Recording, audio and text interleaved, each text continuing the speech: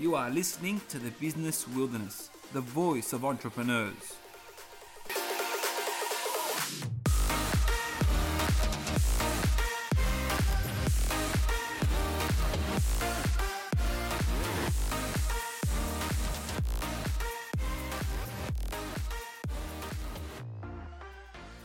Welcome to the Business Wilderness. My name is Ahmed Al-Huli, and today I have a very special guest with me. Something different. We're spicing things up on the Business Wilderness. Tom Waterhouse from tomwaterhouse.com. Tom, welcome to the show. Thanks, Ahmed. Good to be on. Tom, you've got a very different background to what we usually have on the show, so we call people like yourself unique. Take us a bit back in time and tell us where it all began and what you're currently doing.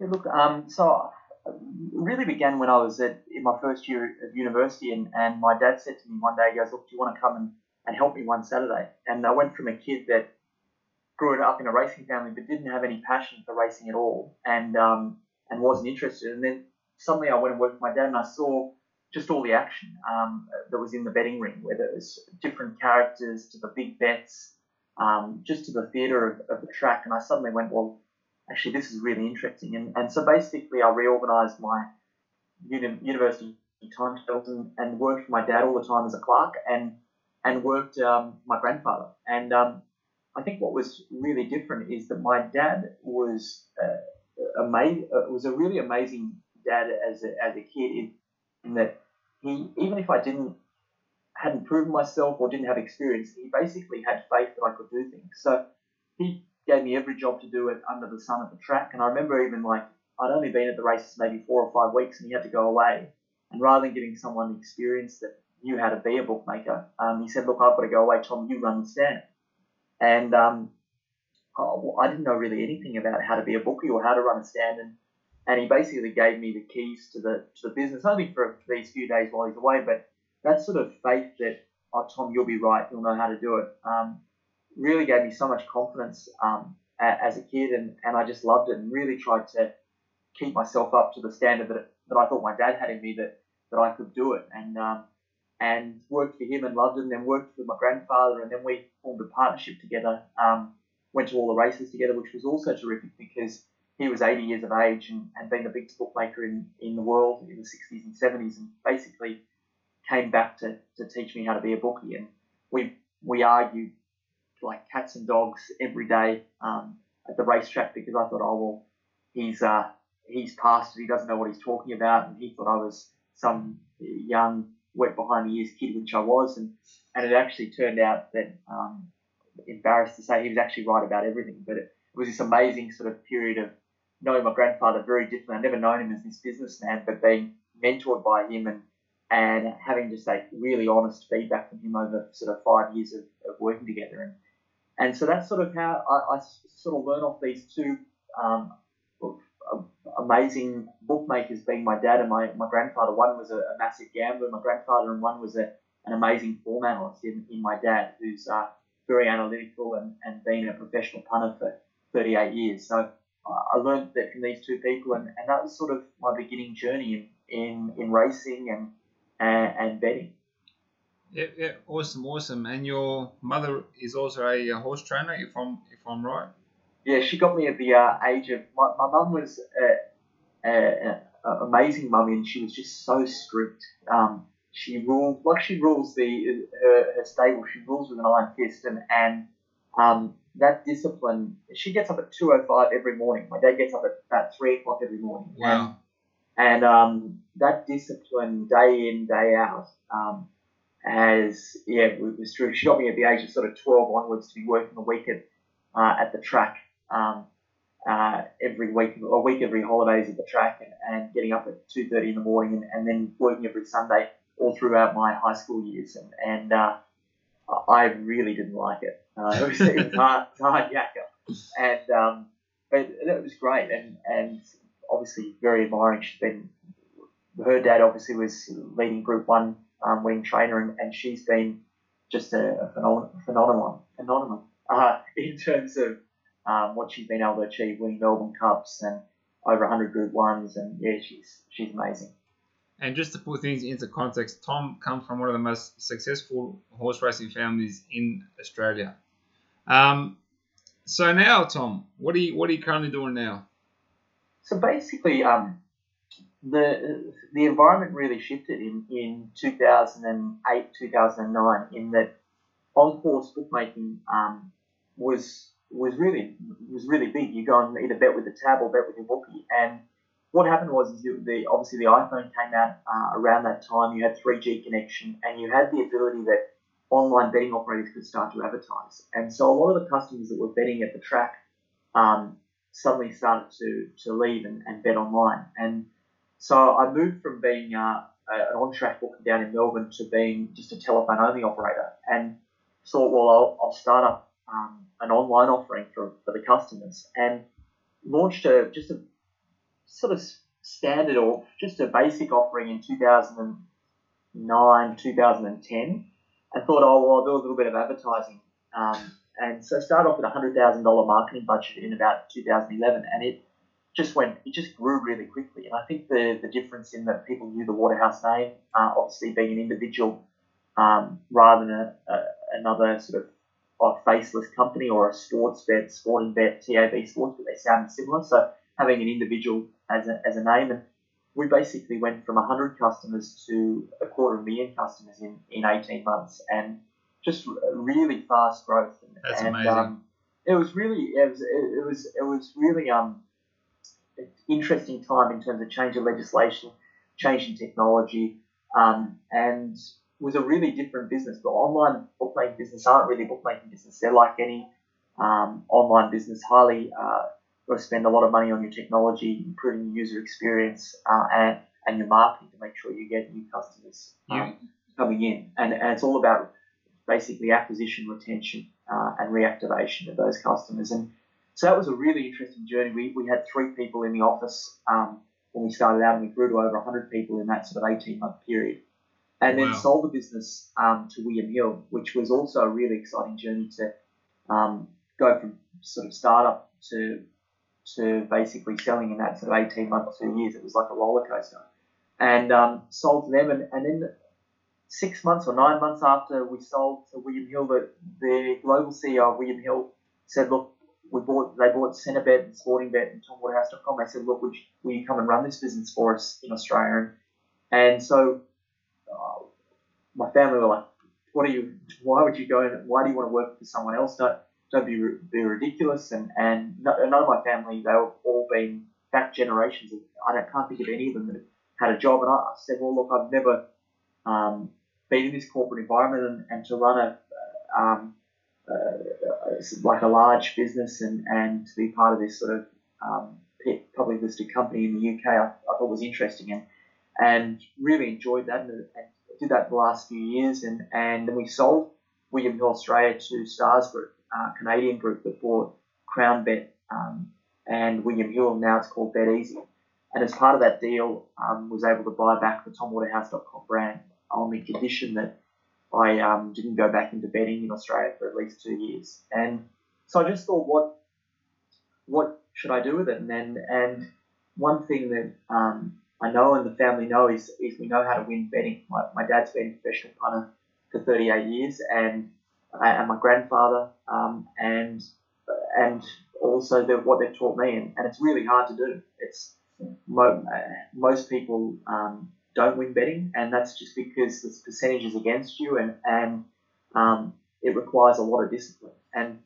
basically, there's 3 ingredients to being a winning punter. You need to work out the probability of the different events, so you have to do the form and analysis, and that requires a lot of work.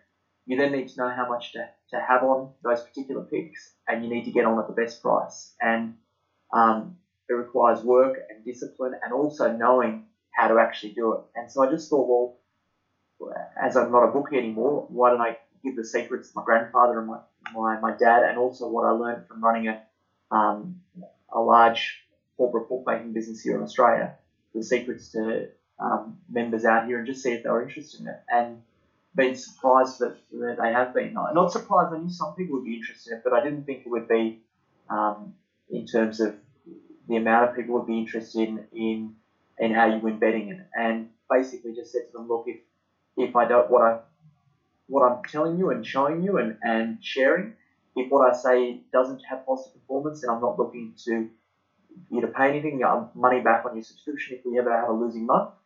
And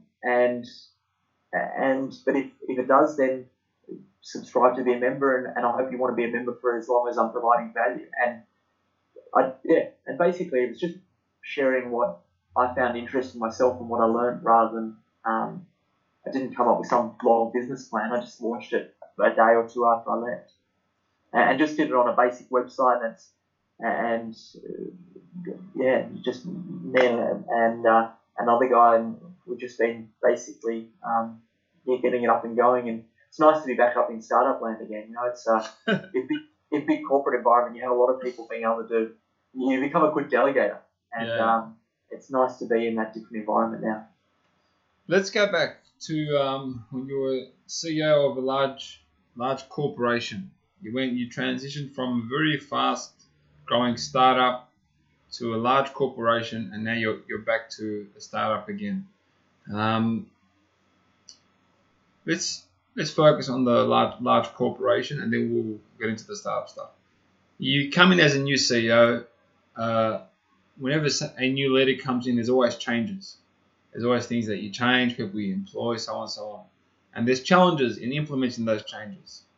Yeah. What are some of the challenges that you came across going into such a position, powerful into? So I think the biggest mistake that I made in terms of going into corporate, or biggest challenge, was that when in startup environment, you get a blank canvas. So you get to say, this is exactly how things should operate. This is how I want this to happen. This is the process I want. These are the type of people I want. When you go into an organisation with 200, 300, 500 people, and William Hill Australia had offices in Sydney, Melbourne, Brisbane, Darwin, Tel Aviv, Philippines, you suddenly go, oh, well, look, that's not done exactly right. And that's not done, or that person's not up to the standard that I have here. And you can make very big changes, but actually those things work. They may not be working at their optimal, but they actually do work. And so I think what you've got to have a clear vision of where you want to take the business to. But you don't want to cut into muscle. You've actually got to keep the core business, because these big corporations, they operate on a quarter by quarter, half yearly, yearly reporting basis. So when you suddenly go, well, look, over a 5-year, 10-year period, we're going to cut away at this because it's going to be better because there's people or whatever. Well, they've got to go to the city the next quarter and suddenly say, oh, well, look, turnover's down, or margin's up, turnover's down.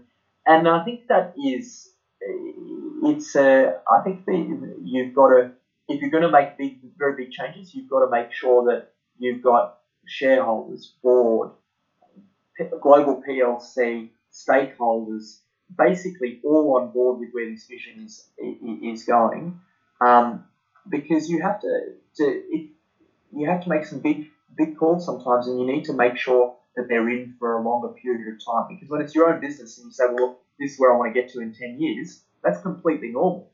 You know, but if you're in a corporation, the average tenure of a CEO is often only 2 to 3 years. So they suddenly go, well, this is the right thing. This is where we'll be ultimately a winner in this space in 10 years.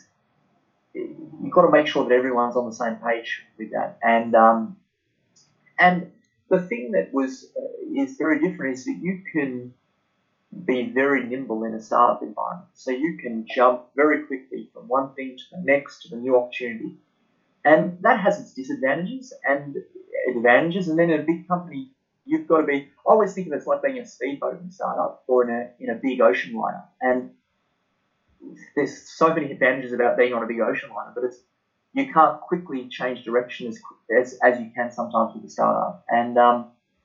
But it was just an amazing few years with William Hill, because I learned so much. These big corporations have such an advantage when it comes to their global presence, which they can leverage off having the skill sets that we had in Tel Aviv. In the Philippines, I was amazed by the skill sets in the Philippines. Like we went from just having a few back office finance people to having our quants team, our business intelligence team, to our some of our like digital design, to some of our trading analysis, to our .mobi site development, all out of the Philippines, and it's dramatically, the skill sets are terrific, and it's dramatically cheaper than what you find in places like Australia. And so to be able to see that what's there, and the skill sets when it comes to some of the digital marketing and skill sets in Tel Aviv that we saw were amazing.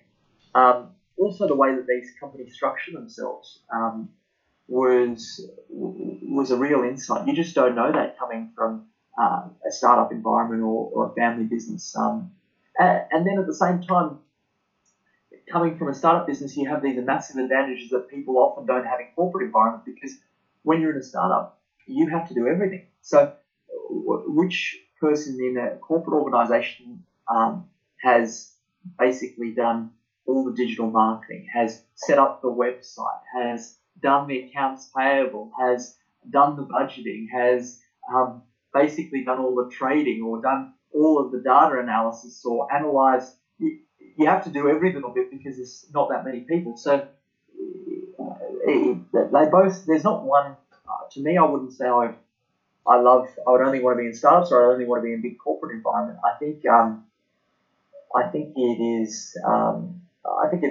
both amazingly interesting, and both have their huge advantages and disadvantages. And but it was really great.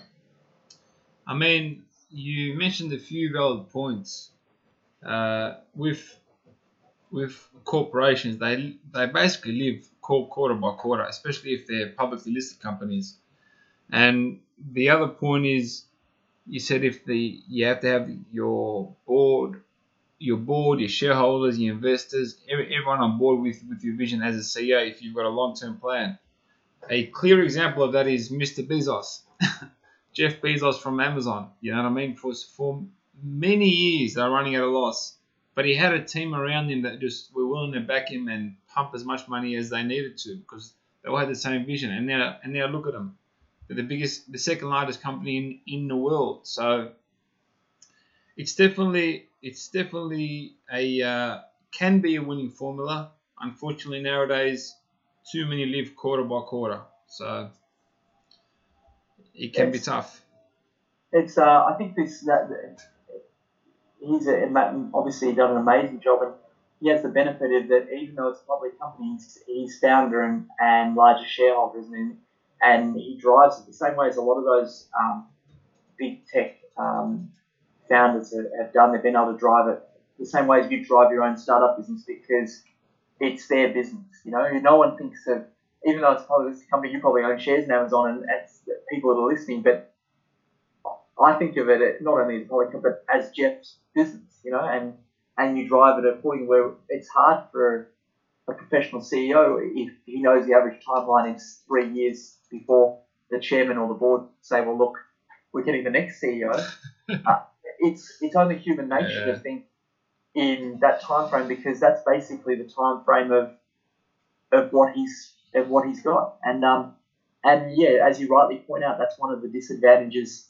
And I guess when looking for companies to invest in, it's probably something that it's probably quite good to look at in terms of what's the time frame. Do you believe in the vision of where they're going, and do you think this company's in the right direction to be going in the next 10 years? And that's not to say, I'm not saying that William Hill at all is not. You know, it just is a different, and I guess that I didn't appreciate that enough coming into that environment for the first time.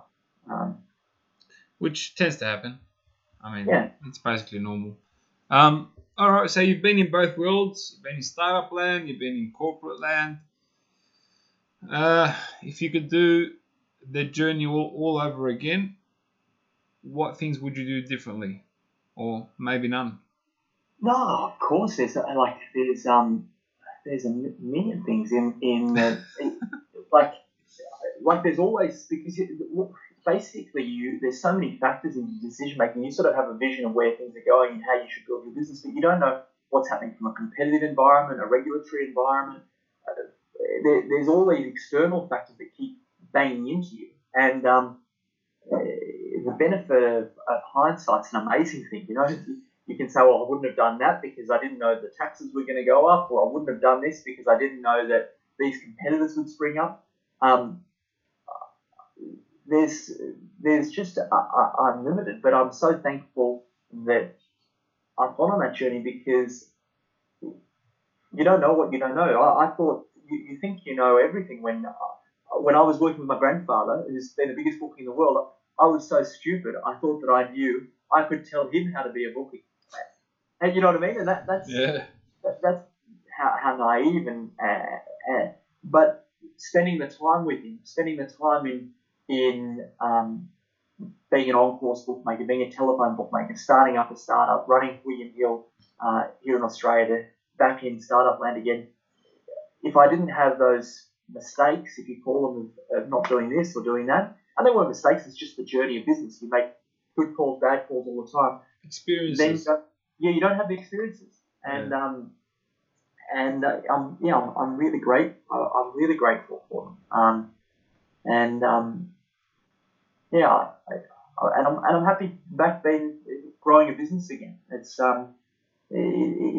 really different. It's really different. And I think what's also interesting is that mindset difference. And I think you touched on this when you mentioned Amazon and some of those great tech companies. Is that in corporate environment, especially I found the UK corporate environment, it's very set in terms of the upside that people in the organisation can get.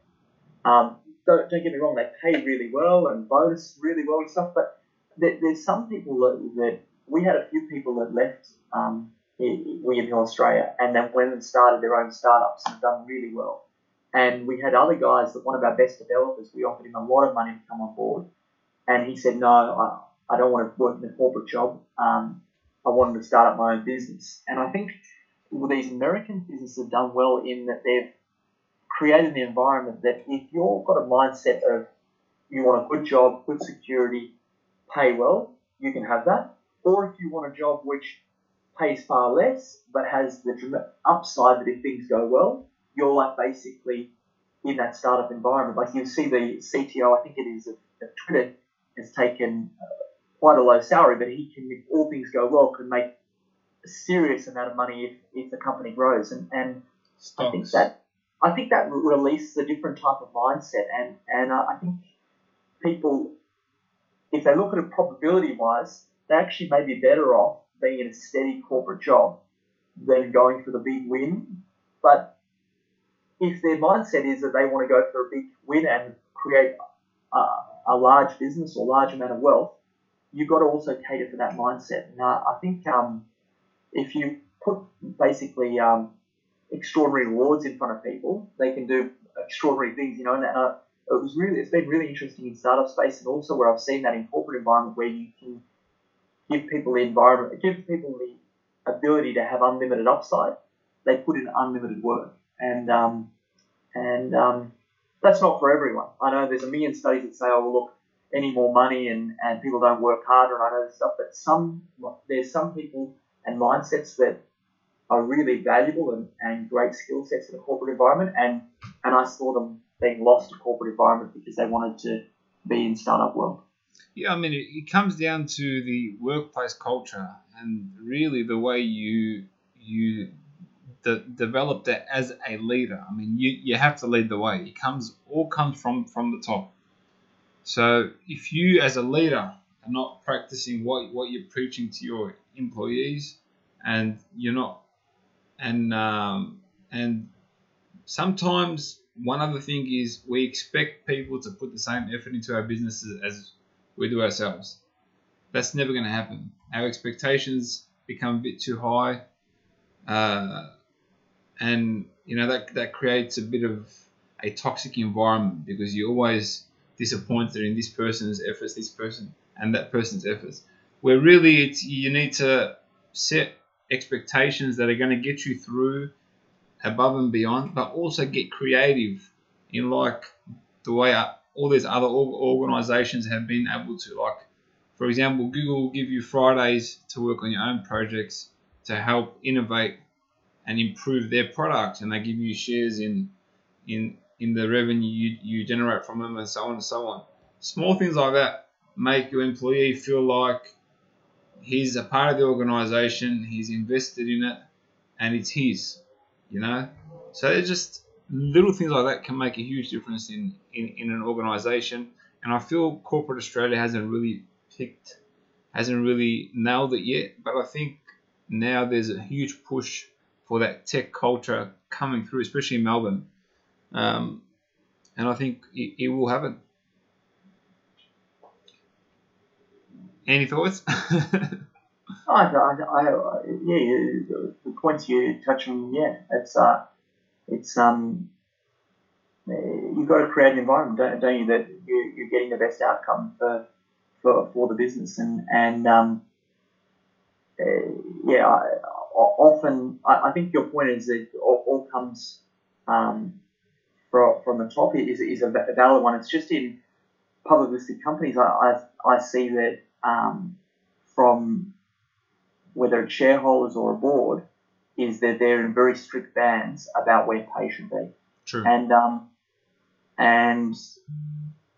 that's hard if you're up against other companies where there aren't strict bands where pay should be. And my view is that if someone can bring shareholders dramatically more value, then why cap their ability to do that and cap their upside to do it? Because once you cap the upside of really talented people, well, they'll go to somewhere where it's not. And but yeah, I think your point's valid. Absolutely, awesome. Tom, it's been an amazing chat. We've been through a lot. We've shared a lot of insight, especially yourself. Before I let you go, where can we find you online? Just at tomwaterhouse.com. Awesome. You got all your social pages there. People, go to tomwaterhouse.com. Get in, learn, research, and make it all happen. Tom, thank you very much for joining me on the Business Wilderness. Thanks for your time. Thanks, man. Bye-bye. No worries. You are listening to the Business Wilderness, the voice of entrepreneurs.